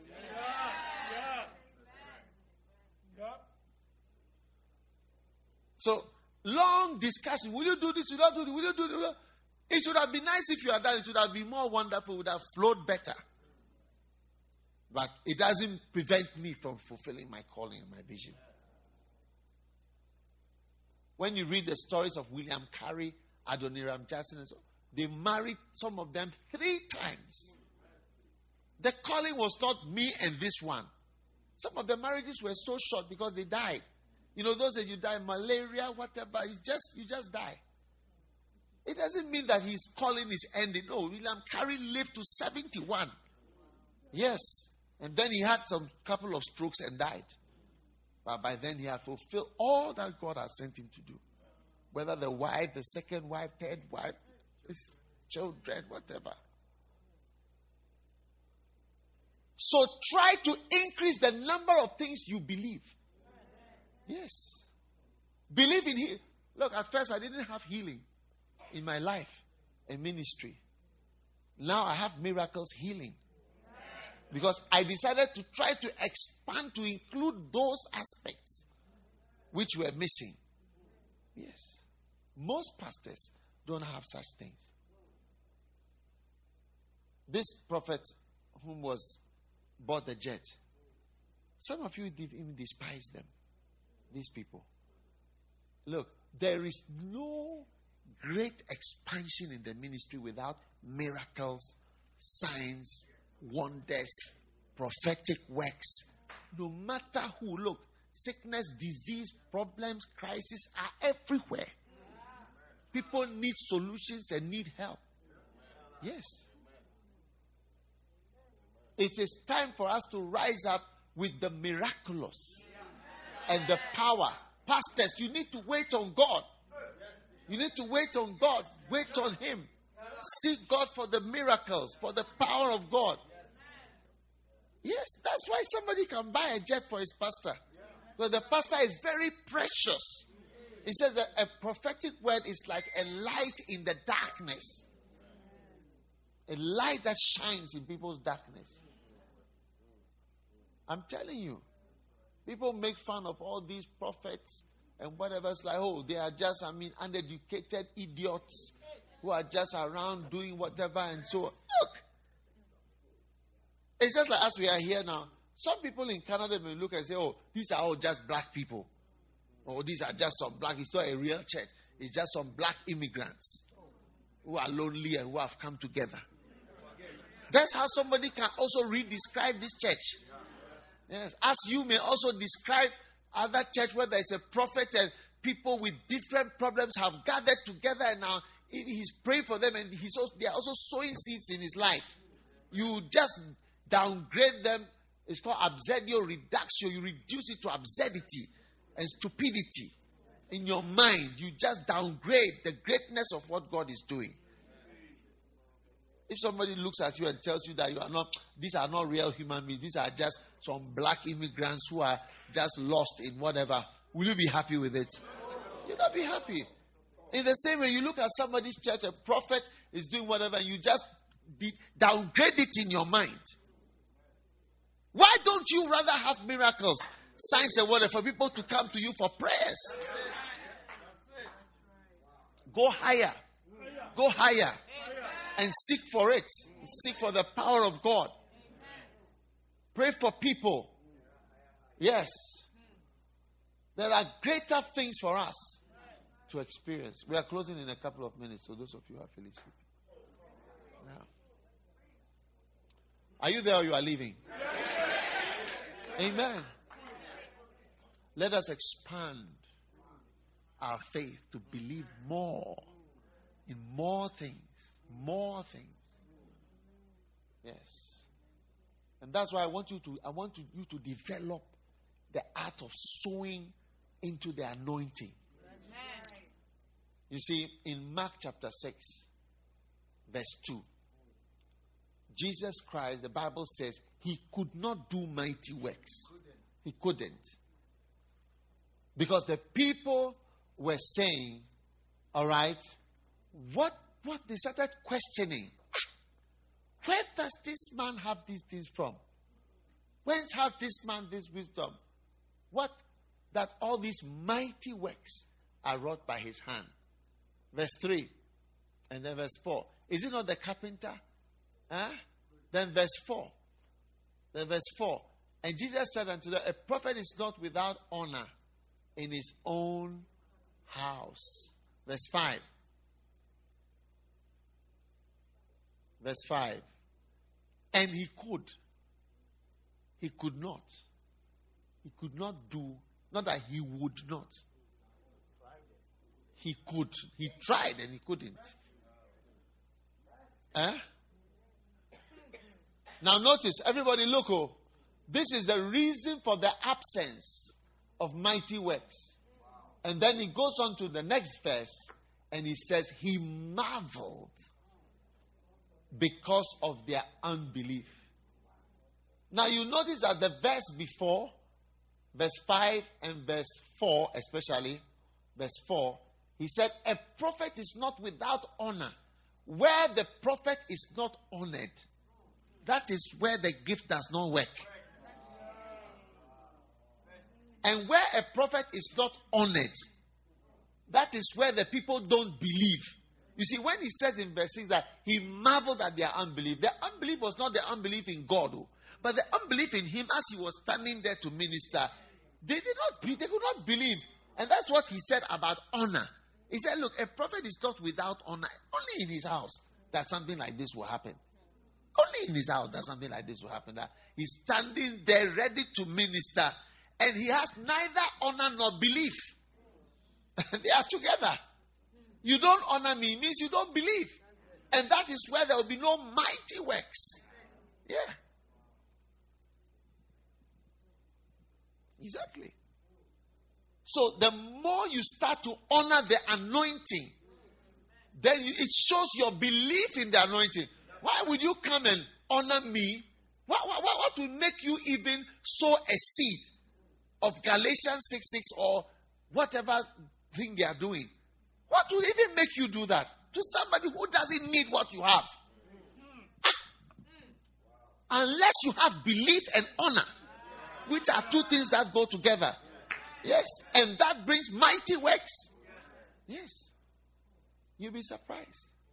I go to places and the honor that is received there and the mighty works that are done, you'll be amazed. If you're with us at the crusades, you'll be amazed. Night after night. Night after night. You know, recently we were in a certain town. I forget the exact town. One of the towns in South Africa. There was a lady there. And she was blind. And God opened her eyes. Now, there was another lady who happened to be at the crusade, who knew the lady and was on admission at the hospital at the same time. And she came to the stage. She said, look, I was in the same room with this woman.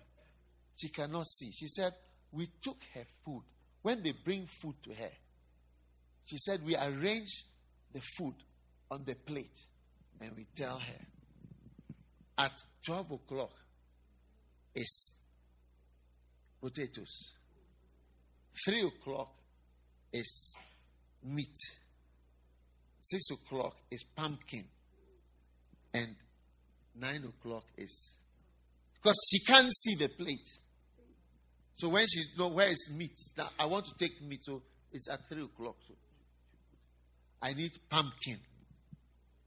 And I remember pumpkin because I don't know what is pumpkin. I don't eat pumpkin, but they eat pumpkin in South Africa. Pumpkin, potato, meat, and something. 4 things. Huh? What? Cabbage. What is it? Yeah. Amazing. God opened her eyes. She was standing there. We were all standing there. King Williamstown. Yeah, I can see. Wonderful. Miracles.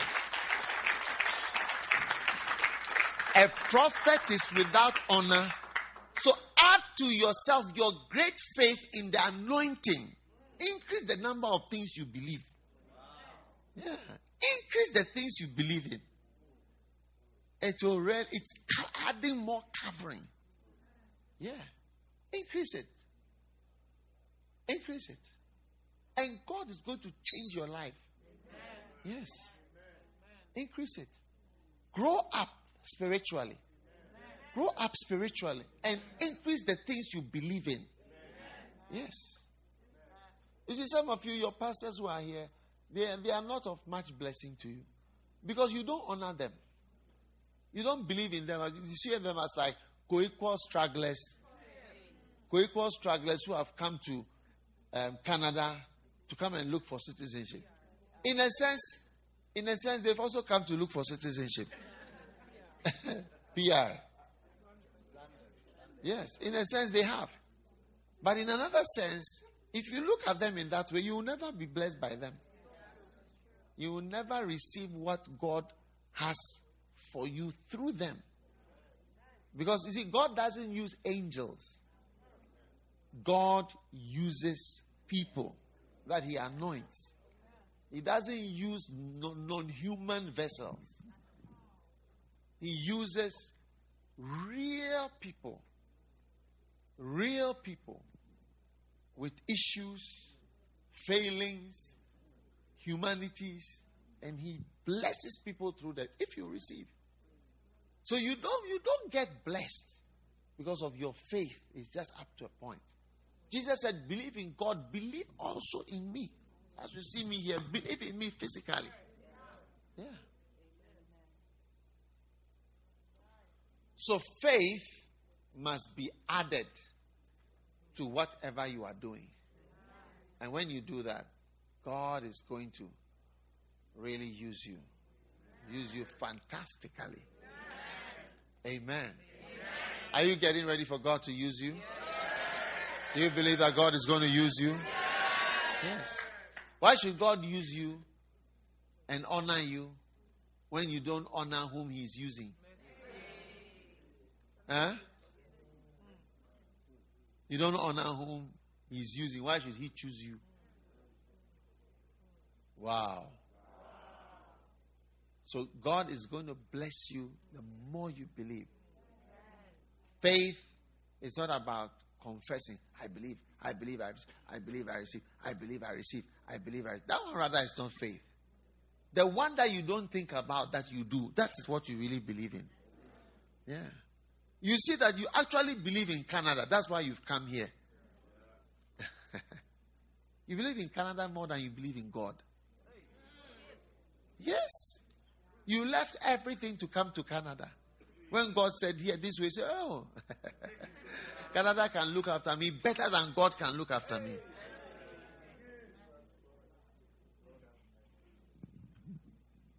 Hallelujah. Stand to your feet, everybody.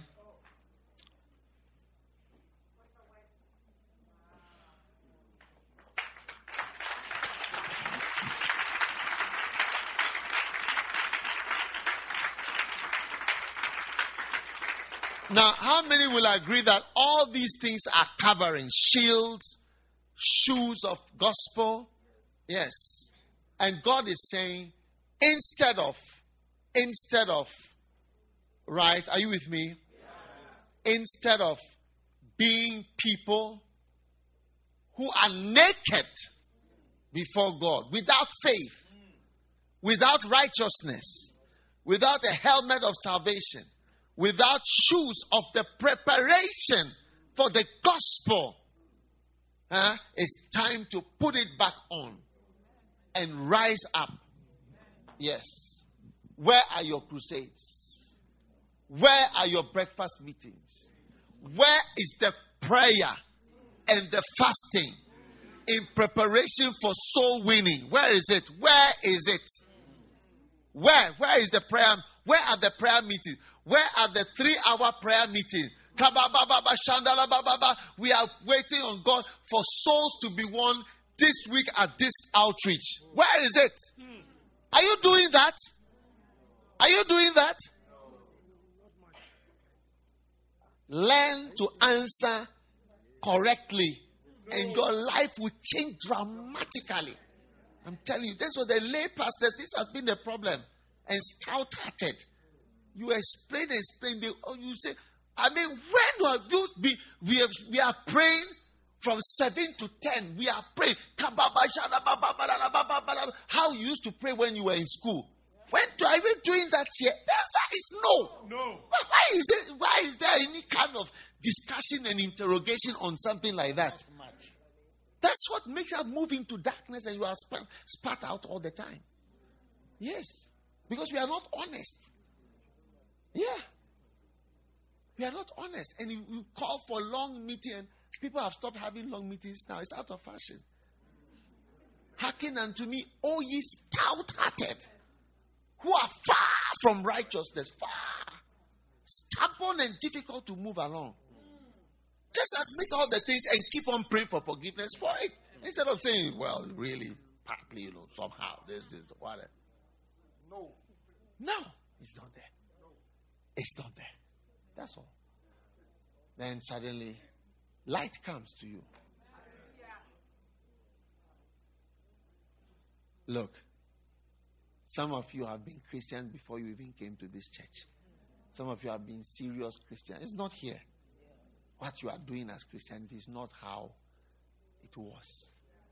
Tell the truth. Tell the truth. Raise your hand. Shame. You know. Some of you are new here. You see, people can't easily be saved when they are older. So your salvation must have been when you were younger. Before you came here. And the way you were brought up, is not what you are doing now. No. No, it's not. If you will be honest. Unless you want to have a long meeting, we discuss, okay, what were you doing before? Okay, what are you doing today? Okay, let's see. How is okay in 1976? What were you doing in 1983? What were you doing? 19 this? What were you doing? Okay, so now what about now? What do you do now? Like that, okay.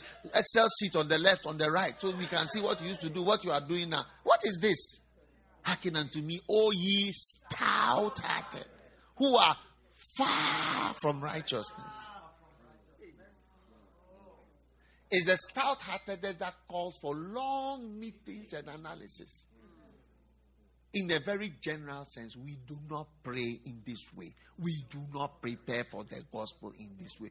There may have been one or two times there have been, please, generally, you are not like that. And you are not doing it.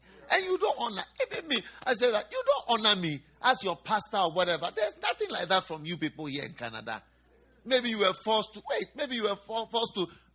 put, somebody say, bring Galatians 6, or everybody do this or gather whatever it is.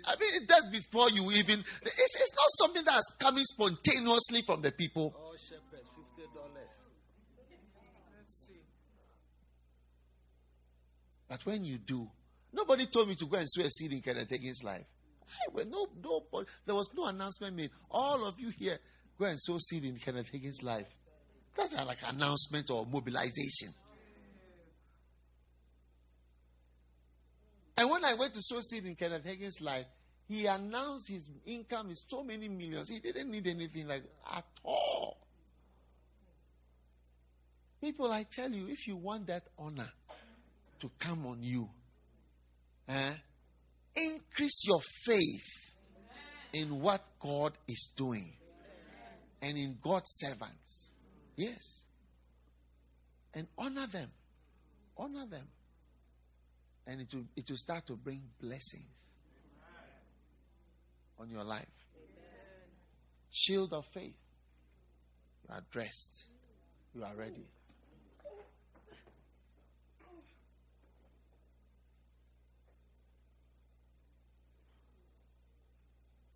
Leave her.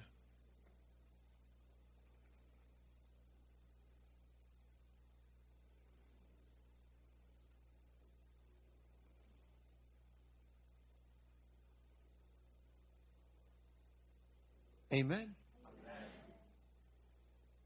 Shield of faith. Breastplate of righteousness. Helmet of salvation. The coverings. Most of you are not wearing one thing. There's this, then there's this, then there's this, then there's this before what we are seeing.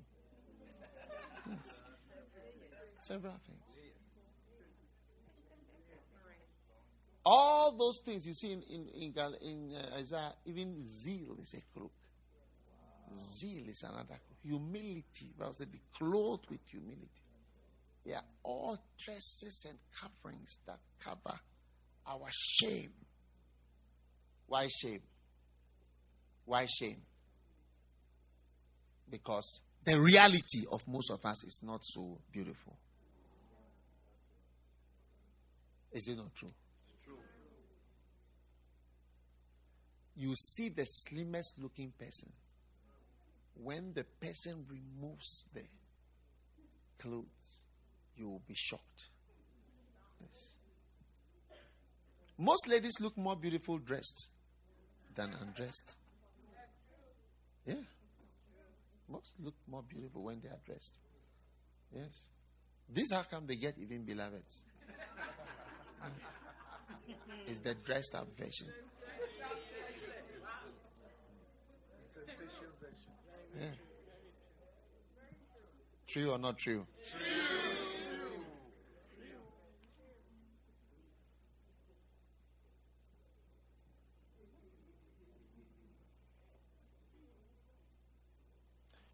Through your faith, your zeal, your humility, it covers the reality is like it's really bad. It's really bad.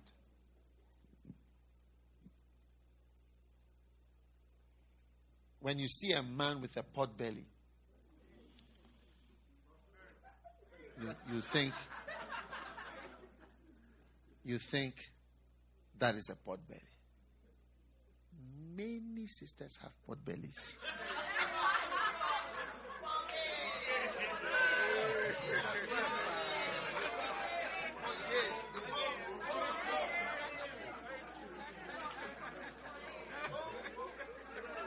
Many sisters.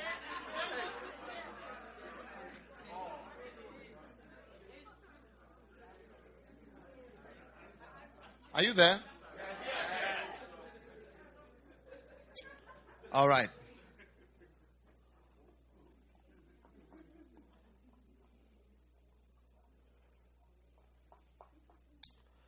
Father, thanks for the blessing of your word and your spirit. Thank you for your great kindness to us in this meeting, to clothe us, take away our emptiness. Bless us.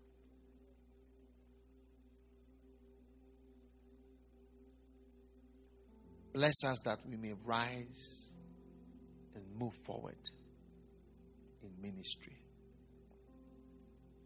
and in your work.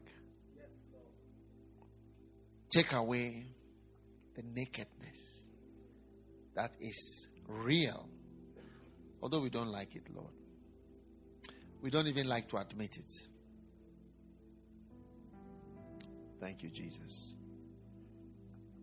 Lord, when you are speaking with us, help us not to argue with what you are showing us.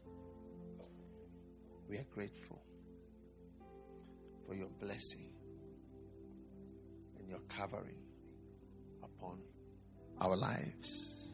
From today, we pledge ourselves to dress properly in the Spirit, to buy gold tried in the fire, really and genuinely valuable things. We give you praise and we give you glory.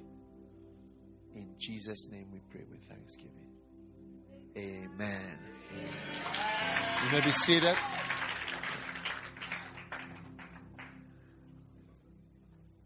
Now, we are going to receive an offering, and I know that you are going to be blessed as you give. Amen. Amen. What do you think?